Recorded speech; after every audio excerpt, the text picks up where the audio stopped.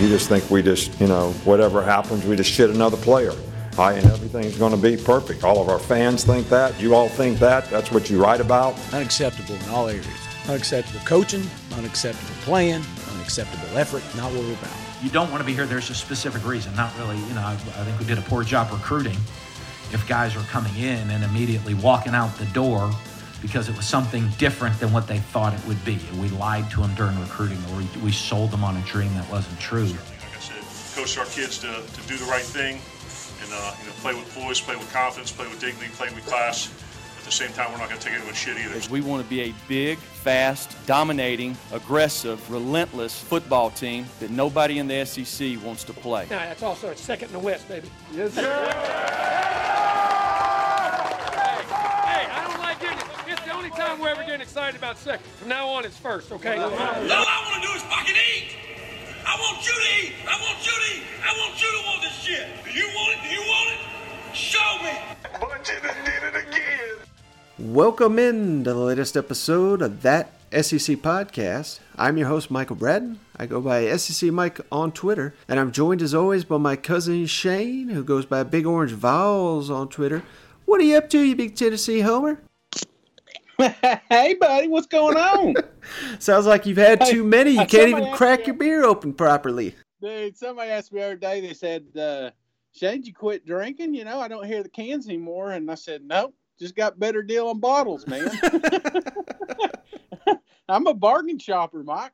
I got you. Nothing wrong with that. Well, speaking of bargain hunting, Shane, did you see old Quentin Williams? He could have used some of his upcoming money from his first contract with the Jets. I know he hadn't signed it yet, but I'm sure he got some advertising money. And but he did finally sign his first NFL contract, reported up there in New York, and they asked him about staying in shape. Did you see what he had to say, Shane? No, what'd he say? He's training with them YouTube videos. Were you working with one of those D-line coaches like Chuck Smith or anybody like that down south? No, so I was working out at University of Alabama and University of Georgia Tech mostly. So the different guys on the defensive line coach at Alabama, defensive line coach at Georgia Tech, I worked out with. But a lot of guys, I just worked out on my own. Not really much I can do. Like I can YouTube everything. I don't really have to go pay a superstar, like a super performance dude. I can just YouTube and just do it because you're going to go on the field by yourself. You can't take the performance coach with you. So I just YouTube a lot. I did a lot of stuff that we do here over and over. I did a lot of conditioning, or I ran track a lot because I seen Deshaun Jackson running track all the time. So I got me some track cleats and started running track all the time. So it got me great shape for I did a conditioning test, so it got me great shape for it. Tubers, man. Who needs a trainer when you got YouTube, buddy? Gosh, Shane, I'm just disappointed that this guy did not get an opportunity to get in front of the microphones more often at Tuscaloosa. I had no idea what a character he was, and I feel like we missed out on some gold down there the last couple of years at Alabama. He's like me, man. He said he saw, what did he say, Deshaun Jackson running track, so he went out and bought him some track shoes. Oh, man. He is me, man. That is me right there. I went out and got some track shoes, Mike. I don't know what I'm doing out there, but I'm just going to run faster, I think. Yeah, definitely. You get them shoes, so that's all you really need. You can be the next Deshaun Jackson for sure. Well, speaking of learning something new, Shane, Baker Mayfield, Cleveland quarterback. Of course, he played at Oklahoma, so we don't talk much about him, Shane. But this is somewhat SEC related because during the most recent training camp press conference there, Baker was asked, what did he learn the most in college? I thought we had to share this. What was the most important lesson you learned in college preparing you for the pros? Don't run from the cops. Dixon Street will get you, Shane. For anyone that, we've probably all seen the video. If you've not seen the video, Baker Mayfield getting tackled by, I believe it was Fayetteville police there. So this actually happened in Arkansas, Fayetteville, near campus there. And at least he can joke about it. Oh, dude, that's awesome, man. And it sucks because I'm a huge Hard Knocks fan, but they missed it by a year. man, it would be so awesome to be up there right now with OBJ and Baker and all the characters they got there at Cleveland. I mean, it's going to be electric. Of course, we got our boy over here in Raider Nation, see if he's going to have any Tennessee hype for us coming out. Yeah, and they actually have a trailer for that one, Shane. Should we play that one? Yeah, let's go ahead and get people pumped up. It's football time, Mike. Everybody right now has dreams, don't they, guys? I said it to the rookies, all right? Everybody in the NFL, I have a dream of making it in the NFL. I got a dream of winning a Super Bowl. I got a dream of being in a Pro Bowl. I'm really not into dreams anymore, okay? I'm into nightmares. You guys with me on that? You got to end somebody's dream. You got to take their job. You got to take their heart. Are you guys clear about this NFL now? We're not trying to go to the Peach Bowl. We're not trying to go to the Gator Bowl or the Bluebonnet Bowl. We're trying to go to the Super Bowl, okay? And to do that, you got to really try to end somebody's dreams. Are you clear on that, Farrell? Okay? I mean that now. So get into that. All right, Shane, if that does not get you fired up for the upcoming football season, nothing will. John Gruden, the white whale of the Tennessee fan base. I know it didn't work out there for Gruden getting back on Rocky Top, but when I hear these comments, I still root for old Gruden. You still got me pumped up, Mike. I could run through a brick wall, man. This is going to be awesome. I'm so pumped, man. All right, Shane, speaking of that, though, you ready to go around the league? Let's do it. Now let's go around the league.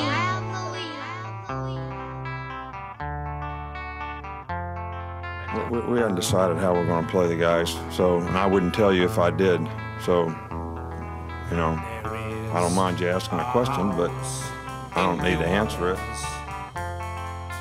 I'll be whistling Rocky Top by the end of the week. All our play. It's just right. you just hear it over and over, and like every third song, it'll roll through within the crowd noise that we play at practice. So you just you get used to it. It's a catchy tune, right? This game's going to be a street fight. This game's going to be a street fight.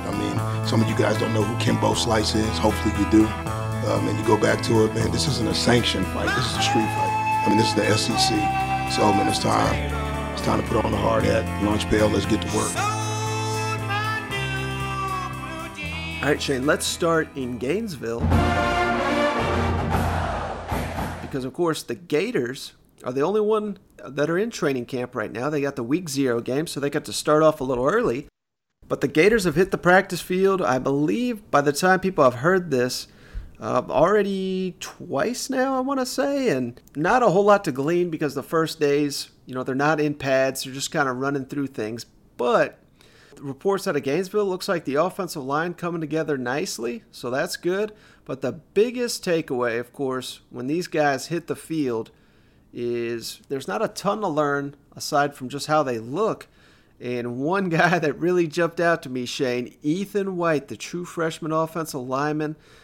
You got to credit Nick Savage, the head strength coach down there in Florida. And for anyone that's not seen these photos, we'll post them on the Reddit page. But Ethan White, before he got to Florida, looked like Shane or I in a football jersey. And now, after a summer working with Nick Savage, he looks like kind of like a small version of The Rock. What was your thought, Shane, when you saw these photos? Where do I sign up, Mike?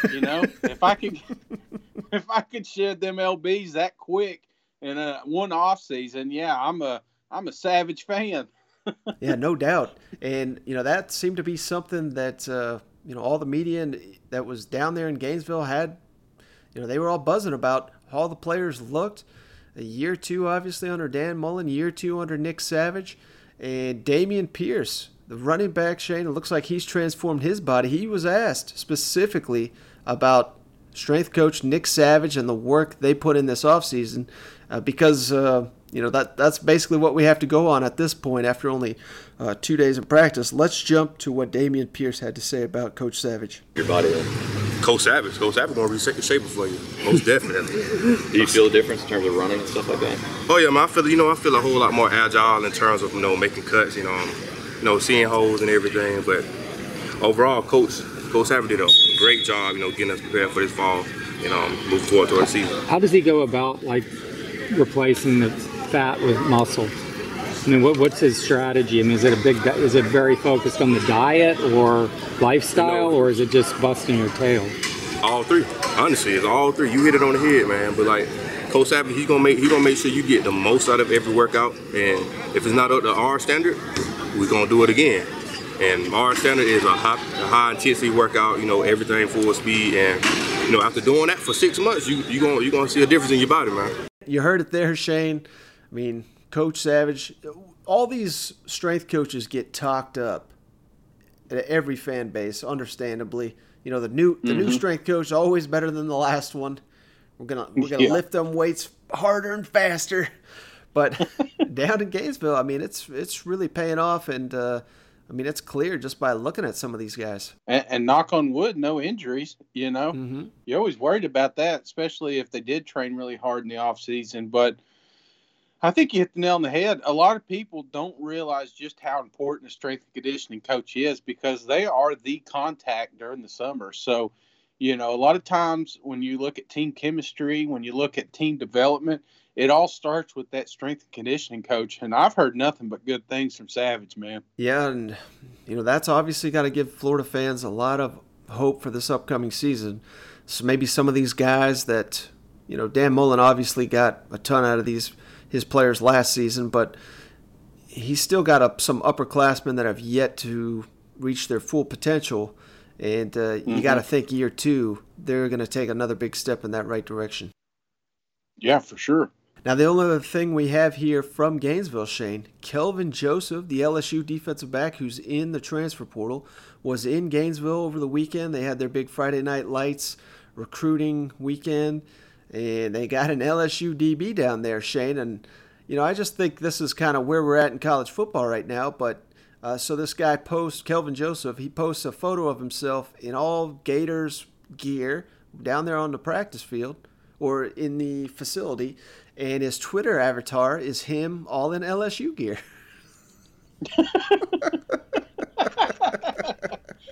Oh, jeez. Come on, guys. So he can still go back to LSU. I mean, just because you get in the portal, but, I mean, it's pretty clear he's evaluating his options here, Shane. So it is also funny. When I tweeted this out, jumping from one DBU to another, I got LSU fans coming at me saying, there's only one DBU. I got Florida fans saying, you're damn right. There is only one DBU. It's in Gainesville. Like, if you both claim it, I'm going to say you're both DBU. You know what I mean? I mean, you can't really trash either one for not being DBU. They've both produced so many elite college and NFL defensive backs. But, I mean, this is just going to add some fuel to the fire if Joseph just does jump ship to the Gators. Well, Mike, there can only be one punter you, and you know where that's at, don't you, buddy? Well, Texas A&M would also they claim that as well. So I mean, there just doesn't seem ESPN's running articles for the 10 U's. You know, they even did running back U. They didn't include Georgia. So apparently, you can have more than one. I don't believe in having 10, but I'm fine with I'm fine with 2 teams kind of sharing the title. Yeah, no, and they do put talent in the league, which is important, you know. But you know, the one thing that stood out though is just this cat up there with his LSU avatar still, you know, claiming that he's having a blast up in Gainesville. He reminds me a lot of that Mississippi State commit. Did you see that? The one they had over this weekend? Yeah, so the number 1 junior college receiver in the nation, Malik Heath, he signed with Mississippi State out of high school. Obviously didn't qualify, had to go to junior college, but he recommitted to the Bulldogs. But he said he's 100% committed, but he's keeping his options open. Like, I don't even know what that means. Like, why are you even saying anything if that's the case, you know? Oh, I know, man. Hey, honey, we're married, but if she wants my number, I'm giving it to him, you know? All right, Shane, let's jump to Tuscaloosa. Roll Tide! Alabama got a little bit of bad news heading into training camp here. I'm going to struggle with this name here. Iyambe Anoma, their former 5-star linebacker from Maryland, the number 4 overall prospect in the nation in the 2018 recruiting cycle, who played in a number of games last season. He is not enrolled in class there in Tuscaloosa. He's jumped in the transfer portal. It sounds like he's going to, he was recruited to Alabama by Mike Locksley, the former offensive coordinator, who of course is now the head coach at Maryland. It sure seems like he's just going to jump ship to Maryland. Not to say, this is going to ruin the Alabama program by any means, but it is a loss when you're talking about a player of this caliber just a week before training camp. You never want to lose a pass rusher with this much potential. Yeah, man, this is, I think, pretty big news, For instance, he's sitting beside Anthony Jennings that didn't even play in the spring game. So, this is immediate depth. This is a guy that could step in and probably was going to see a lot of playing time this year. So, the rumors are he's going up to Maryland and probably get immediate eligibility because he's got family up that way. So, I don't know. He's in D.C. now, they said. Yeah, so, like I said, it's not going to kill him. I'm sure they got probably 2 more 5 stars to take his place, but, But they said this guy was a special talent. He was raw. He didn't develop like he should have last year, I think. But if he ever does turn that, he really could be somebody special, and he just ain't going to do it at the Crimson uniform on. Yeah, and I'm not trying to put salt into the wound here, but I do recall AL.com, I'm not sure the writer, but this time last year in training camp, he quoted an Alabama staffer saying, this is the next Derek Thomas, who, obviously an NFL Hall of Famer, played at Alabama, so they clearly had a high opinion of him down there in Tuscaloosa, but, oh well, you move on to the next 5-star down there. Yeah, next, reload. Hey, Shane, also on Alabama, we wanted to get to Nick Saban's comments. We did not catch these originally, but this was also during his recent ESPN Car Wash when he was on the Golick and Wingo show, I think it's called.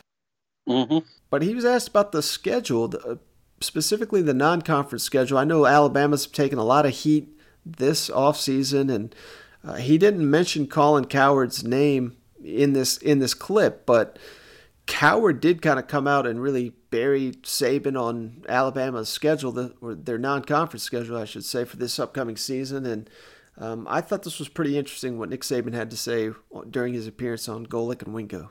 Football landscape over the last few weeks, a lot of conversation about scheduling. It always comes up. How do you balance when you play in a particularly tough conference in the SEC? How do you balance your out-of-conference schedule to make sure that it is tough enough? I think the culture of college football would benefit if we said Power 5 teams have to play all Power 5 teams. I've been an advocate of this for several years. I've been an advocate of play more SEC games. Well, I think you should do it like basketball. They have RPI or whatever it's called in basketball that says these are the teams that played the best schedule and won the biggest games. All right, so that's how you qualify for a bowl game, not how many games you win. So that it would be better for fans. It would be better for fan interest. Do players really want to play games against, Division II schools that are the only people that you can get to play you? So we've tried to schedule 2 opponents, Power 5 opponents, every year. We have one time in the next 10 years where we've succeeded at doing that, all right, because we can't get to games. So unless we change the culture of how we all agree to schedule, I don't think that's going to happen. And I know our fans don't want to come and see some of the teams. And one of the reasons that we played all these neutral site games is it's the only way we could get a quality opponent. And if you are in a conference where your natural rivalry is out of your conference, like Georgia plays Georgia Tech every year. So they got to get one more game, and they've got 10 Power 5 schools. Our 2 natural rivalries are in our league, so we don't have one of those. So we have to get 2 teams to play us every year. And we've done a pretty good job of that for the most part. People look at this year's schedule and say, why are they not playing more of out-of-conference schools that are really highly ranked? Well, we tried, is all I can tell you. We tried, and we try every year. All right, Shane. So, it's easy to look at it like how Cowherd did because the schedule is really weak. But then if you flip around, and it's true, Nick Saban has always been a proponent of these, a 9-game SEC schedule. He's been on record many times saying Power 5 schools should only play other Power 5 schools to make the schedule, better all the way around. And then when he kind of comes out here and says, no one's willing to play us. I thought that was pretty eye-opening. Do you believe it, though? I do, because who wants to get their ass kicked by Alabama and just, there's been years like USC and Florida State. These are huge marquee games, week 1, playing Alabama. And what happens? These schools get just destroyed, and it's just like their season is just in turmoil after it. So I think people see this, and they're just like, why in the hell do we want to go up against this Alabama machine, lose by 50 points, and then, we're paying for it for a month? Yeah. Well, let's just do their non-conference. You got Duke, New Mexico State, Southern Miss, Western Carolina. Western Carolina. Okay, these are our opponents. But you're telling me, other than Duke, there's not another team in a Power 5 conference willing to take that money? I'm not buying it, Mike. Well, a lot of the Power 5 teams in particular, they do not want to give up home games. They want, a home and home in return. And let's just throw out a team like, say, Kansas. Alabama's not going to play at Kansas. I don't understand. That'd be great for Kansas, but it would do nothing for Alabama, So, and I think there might be some truth to what Saban's saying here, and here's my evidence of that, Shane. During the offseason, Alabama and USF, South Florida, announced a new 3-game series, and Alabama has to play at USF. And, that was pretty eye-opening at the time, but now that I've heard these comments, I think that's kind of what Alabama has to do in order to get USF to come to them twice. Yeah, maybe you're right. I would never imagine, unless it's just a straight home for home, which they're doing with Notre Dame and Texas and several others. So I don't know. Unless they're getting a team, like I don't think they can. Kansas would do a home and home with them. I'm just using them as an example, but I'm just not sure. Playing Western Carolina and playing Kansas is probably the same to an Alabama fan when you're talking about a home game that's worth watching, That's true, man. That's true. When you look at stuff like that, you may be right. Maybe it is. He's not being. Could you imagine being so dominant that nobody wants to even play? You know what I'm saying? Like if Tennessee called Ohio State right now and said, "Hey, you interested in a home and home?" They'd probably jump all over that right now. Right. You know what I'm saying? Right. But Bama, they got to do a 2-for. You know what I'm saying? Mm-hmm. That's just crazy to me. Crazy. But he's right. So maybe that's why he's pushing so hard on these 9-game, SEC conference games. You know what I'm saying?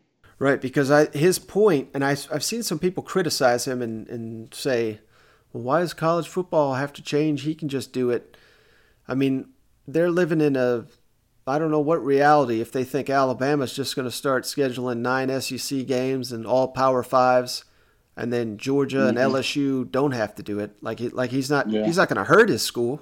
He just wants to see everybody do it, which I understand the pros and cons of it. I think it would make probably for a better product, but at the same time, you're asking a lot of these kids, particularly Alabama, when they're going to the SEC championship and 2 playoff games, you're talking, 15 games all against Power 5s.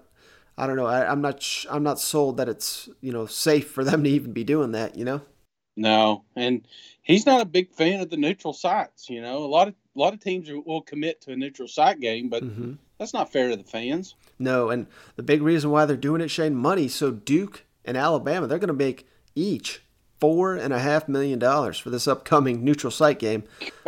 That's why Duke signed up to take a beating by Alabama. They have $4.5 million is that's going to come in handy for their budget. Oh, Cutcliffe, he ain't a dummy. I wonder if he's getting a little cut off that one. Oh, I'm sure. All right, Shane, let's all jump down to Columbia, South Carolina.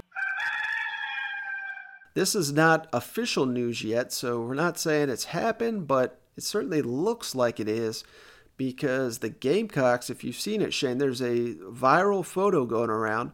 The Gamecocks have a locker for Tavian Feaster, the Clemson graduate transfer running back, who we all know South Carolina. I think his other option was Virginia Tech, if I'm not mistaken.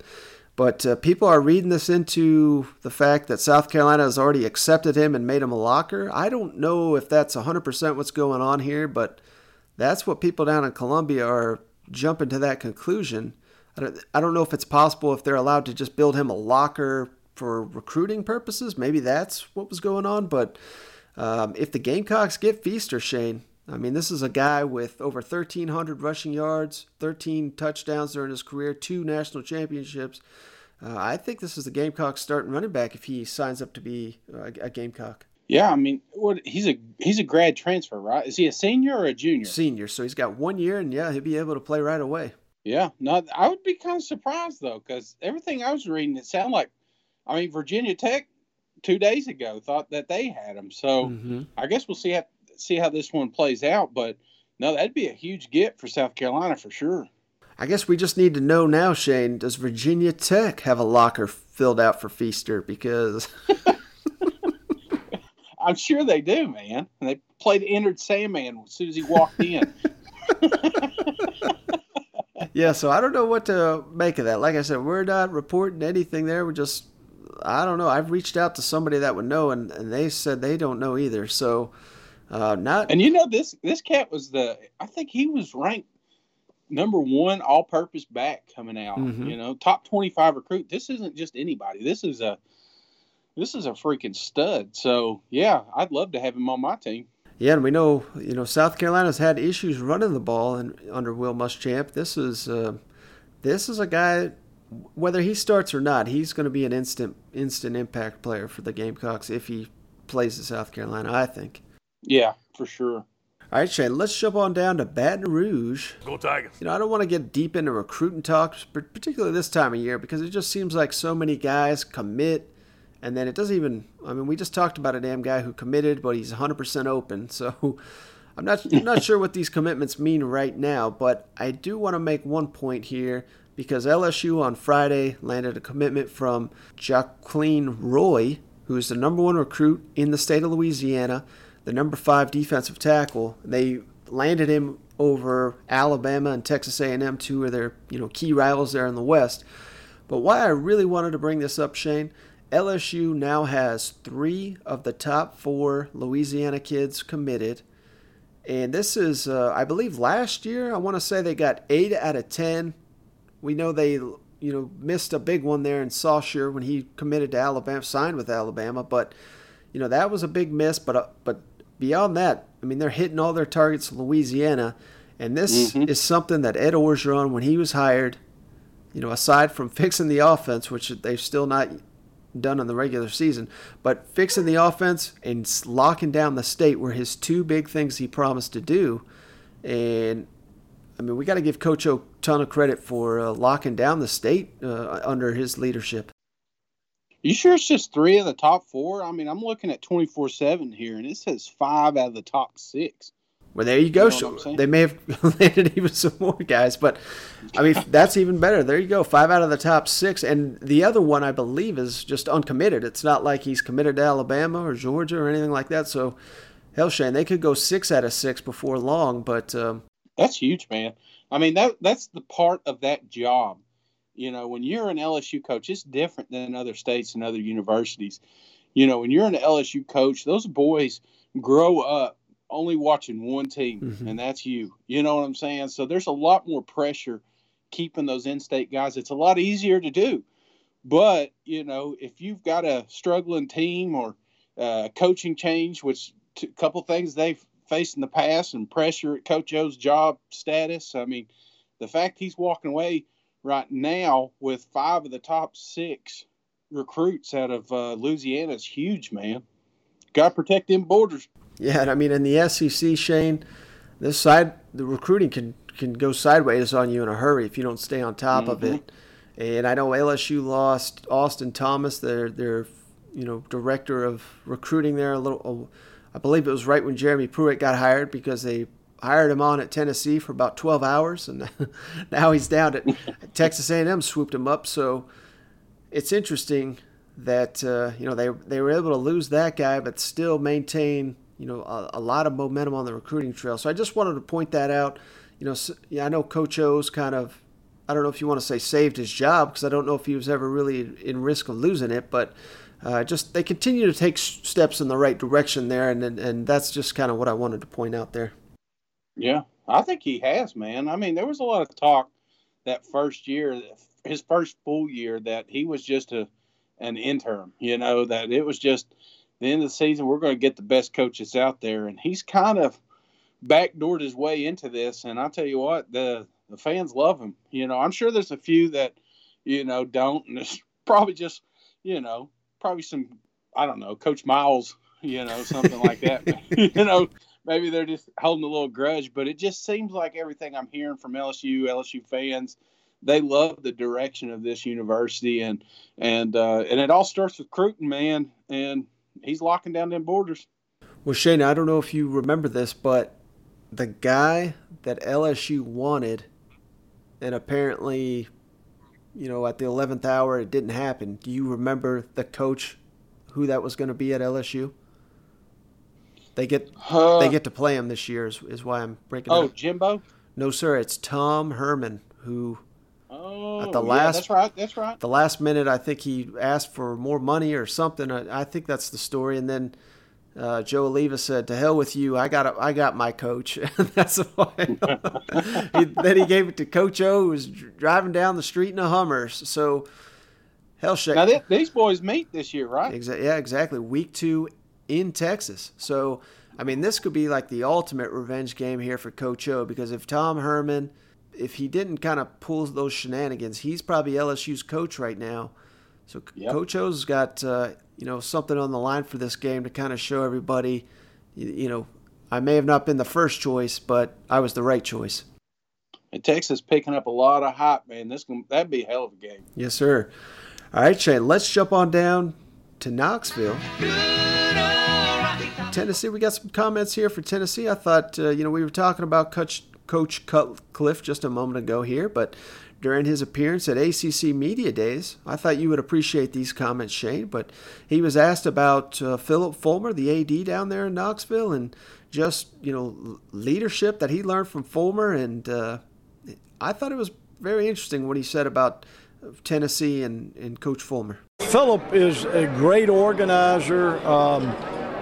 He has the ability to emphasize things and then make them happen.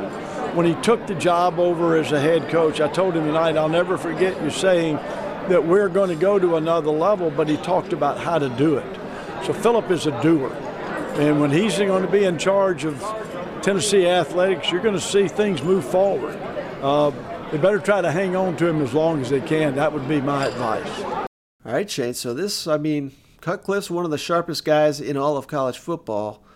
We know he's close to Philip Fulmer, but I think these comments, this should give you plenty of optimism moving forward. Yeah, no, I love it, dude.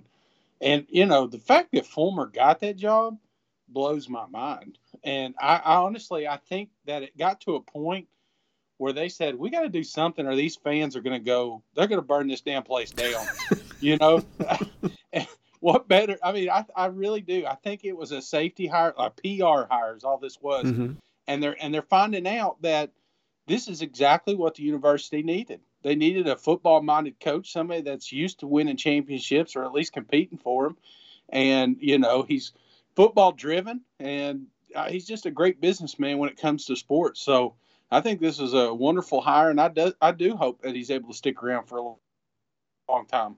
Now, another reason I wanted to discuss this, Shane, because, all the other SEC fans have heard this time and time again. There was momentum, I guess if you want to call it that, with Lane Kiffin, although that was very, mm-hmm. very brief. Even Derek Dooley, who I think we all knew when he was hired, we were scratching our heads wondering what the hell. But going into his third season, fourth season, I mean, it looked like they were pointing in the right direction. They getting Florida at home. Had they won that game, who knows, what could have happened there. Butch Jones had it going for a while, and now obviously Jeremy Pruitt. So I understand why people look at Tennessee and say, oh, God, these people think they're going to be good again every 2 to 3 years, it seems, 4 years, what have you. But this in my mind, is what makes it different. Is you actually have a competent person at the top who understands SEC football, understands what the program needs, understands what the coaches need, and I don't think he said no to anything based on everything I've heard. Or when Jeremy Pruitt asks for something, Philip Fulmer gives it to him. Yeah, man. It feels like we really do have a foundation for once. You know, like when Lane came in, we expected just something different, and we got it. And it felt like, I mean, the fans were buying in, and then he leaves.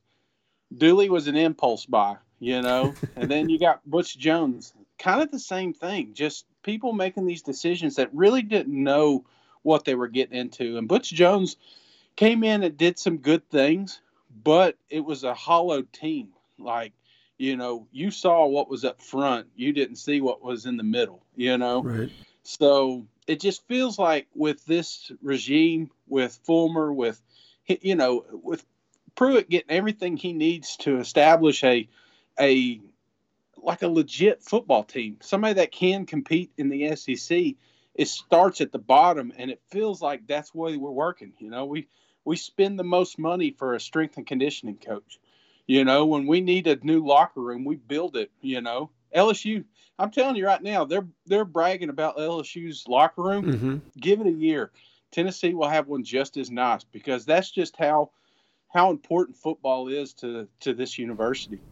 Yeah, and I think that, you know, Cutcliffe said it there, man. If they want to get back, they'll keep Fulmer as long as they can. Mm-hmm. All right, Shane, let's jump to Lexington, where we just got a quick note here for the Wildcats. Freshman quarterback Nick Scalzo, I guess is how you say that. He was cleared recently to return to the field for training camp, and this is a true freshman quarterback who was down. He's from Florida. You know, was pretty good prospect here. He's a 3-star, but I believe he won a state championship down there in Florida, which tells you a lot about the program and how he was doing it there in high school. But he tore his ACL his senior year as well, and now he's cleared to return. And why that's so big in my mind, Shane, is because without this guy, Kentucky would have been down to 3 scholarship quarterbacks for training camp. And we know Terry Wilson, you know, he's a runner. He got hurt last year. Not saying he's injury prone by any means, but he did get hurt last year. One of their other quarterbacks is a graduate transfer from Troy who, you know, it sounds like he was good at Troy, but being good at Troy and being good in the SEC is something else. So I just think it was very important that the Wildcats get this guy on the field, have some depth at quarterback, because, I mean, God forbid you do have to go to your 4th-string quarterback. Hopefully that never happens, but, you know, you at least got to have that option available to you. Dude, that's where we're at, Mike. Talking 3rd-string quarterbacks on Kentucky, you know. We need more than Florida to be practicing right now. But this is good. This is good. I still hate that Gunner left, you know. I mean, they'd be perfect up there in the quarterback room. But I don't know, chasing waterfalls. What's he doing up there in Ohio State? You heard anything about that? Is he 3rd string up there? I think he's going to be the backup with Ohio State, which is exactly what he's been at Kentucky. So I'm not really sure what was the point of that. But, hey, maybe he beats Justin Fields out. I don't think so. But maybe Justin Fields will have a bad week of practice and he'll quit and transfer somewhere else. Yeah, we'll see. We'll see. All right. Head out west. All right, Shane, that's all the news we have. It's kind of a slower weekend here. We want to make sure we get you guys a pod here on Monday. But before we jump off here, I thought it would be kind of interesting if we just wanted to get your thoughts, Shane, on picking, you know, a game or two that you could see being the biggest upset of next season in the SEC. And I wanted to limit this to games where the point spread is currently at 7 or more.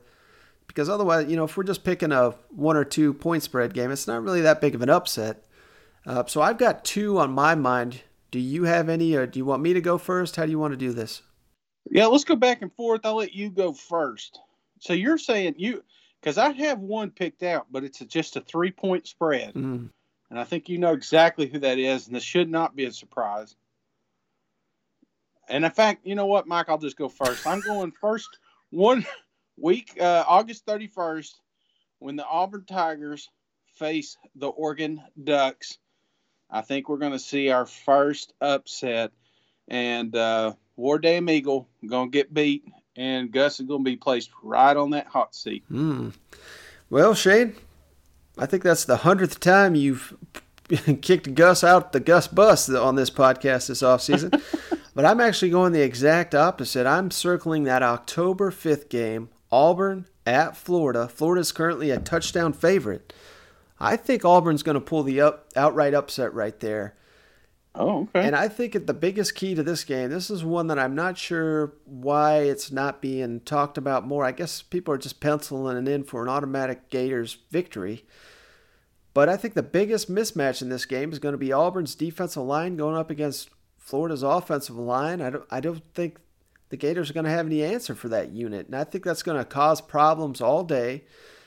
Dan Mullen and Gus Malzahn have had tons of battles over the years, so they are very familiar with each other. I do expect this to be a really good game. I'm not, by no means am I claiming Auburn's just going to go in there and destroy the Gators by any means, but I really think this is a good game, and I think Auburn is going to pull the outright upset here in Gainesville on October 5th. Not a shocker, Mike, because you hate the Gators, so I could see that coming out. Do you know that Auburn-Oregon game is the only time that they are favored in any of these point spread games? I mean, Vegas does not like Auburn, so no, but that's pointing out the obvious. Those are the years when Auburn goes to the SEC championship game when everyone's down on them. When everyone's singing their praises, that's when they win 4 games. Yeah. Well, you saw, man. I've been playing some of them miracle plays. Yep. They're going to need a few of those, I think. But this next one, man, is going to catch you off guard, but it's a big, big upset. And I'm going the very last one, November 30th. I've got South Carolina upsetting the Clemson Tigers. 23-point spread. I just think after Clemson runs through their juggernaut schedule, they're going to catch South Carolina at the worst time. And I just think this team is too balanced. They played them too close last year, and I think they're better. I think Clemson's worse. And it's at South Carolina. I don't know, man. I like it. And you saw Crazy Eyes talking up there at Media Days. He does not like Clemson, so he is holding something back for them. How great would it be, Shane, if Taven Feaster scores the game-winning touchdown for the Gamecocks over his old team, the Clemson Tigers? Oh, my God, that'd be awesome. Hey, listen to this. I was looking at their schedule, Clemson's schedule. So this is when they're going to catch South Carolina, okay? This juggernaut schedule. I'm going to start halfway through. Louisville, Boston College, Wofford, not to be confused with Ohio State, North Carolina State, Wake Forest, not Georgia, and then South Carolina. So they're going to play all these cupcake teams, and then all of a sudden they're going to hit this buzzsaw of South Carolina that has been playing top 5 teams for the last 7-8 weeks. They're going to be used to a high-caliber team, and maybe they don't come out all the time, but I think they're going to be ready. There's going to be a special little chip on their shoulder when Clemson comes in. I can see it now, Shane. All these bullshit talking points that for some reason all these shows love to cover, but Clemson, I could see them being number 1 for most of the year. They're undefeated. They've locked up their division in the ACC, and all week they'll be like, should Trevor Lawrence sit out the South Carolina game? ESPN FPI says if Clemson loses to South Carolina, they're still 95% going to make the college football playoff. I mean, it'll be a week of this bullshit talk, and that's going to get heard in Columbia. It's like, my God, they're saying they don't even have to play the starting quarterback, and they'll still go to the playoff. Like, let's go whip their ass. I could see that, and that'll play right into Cousin Shane's prediction here. Absolutely, Mike. And how can a one-loss Clemson team be in the playoff conversation? They have to win out. You know what I'm saying? Because they got Wolford. They beat Wolford by 70.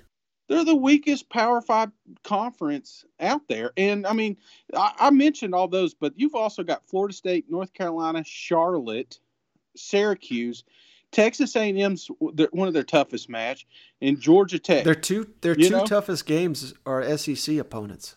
Exactly, and not even the best. And no offense, guys. I mean, this isn't Alabama, Georgia on here.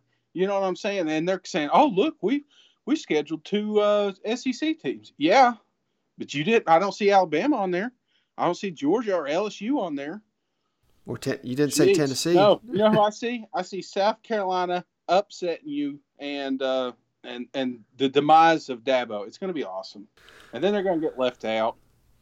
All right, Shane, after that long one, I'm going with my second upset of the year.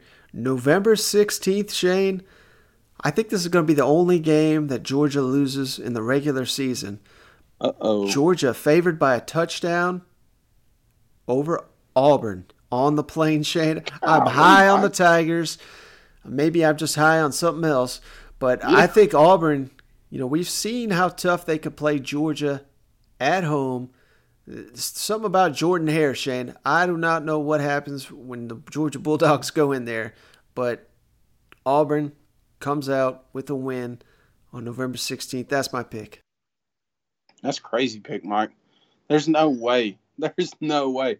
You're going to be fired by November. Who's going to be coaching down there? You know what I'm saying? Oh, Kevin Steele, baby. Yeah.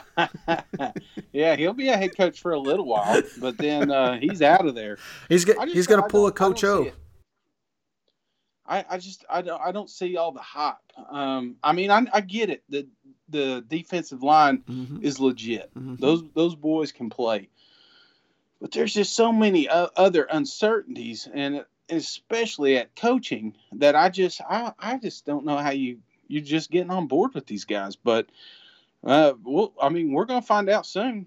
I got one of them losing week 1. You got them beating the second, or who depends on who you ask, best ranked team in the nation. So we're going to find out real quick, Mike. All right, Shane, that's all I got on this one. We got anything before we hop off here? Yeah, buddy, got a couple of reviews. Thank you for being a friend. Travel down a road and back again. First one comes from our boy Fud63. Remember this? He gave us 4-star because of quality, and he's reversed it. He said excellent audio quality, so he went to the booth. The officials have overturned the call on the field. He says, 5-star, great podcast with excellent audio quality. Mike is always a little tough on my Gators. Oh, shit, Mike. We're down to 1 star after he heard you predicting them upsets. But that's probably because our fan base is terrible. LOL. I don't think they're terrible. They're just passionate. Keep up the great work, and thanks for fixing the audio quality. Go Gators. And I appreciate you, Fudd, man. And just ignore the last 10 minutes of this podcast if possible. Yeah, so thanks for your update, and thanks for calling us out on the audio. I mean, like I said originally when you put that out there, we don't really know to improve it unless we get some feedback like that. So we definitely listen to what you guys have to say. We want to deliver you the best SEC podcast we can. We work hard to do it. So hopefully this latest one lives up to that standard as well. Absolutely. We just hope this one posts, Mike, because we switched our providers, so it may just be you and me listening to this thing tomorrow. All right, Shay, that's going to do it. Thanks for joining me. As always, thank you, everyone, for tuning in. We'll catch you on the next one. All right. See you guys. Go Vols.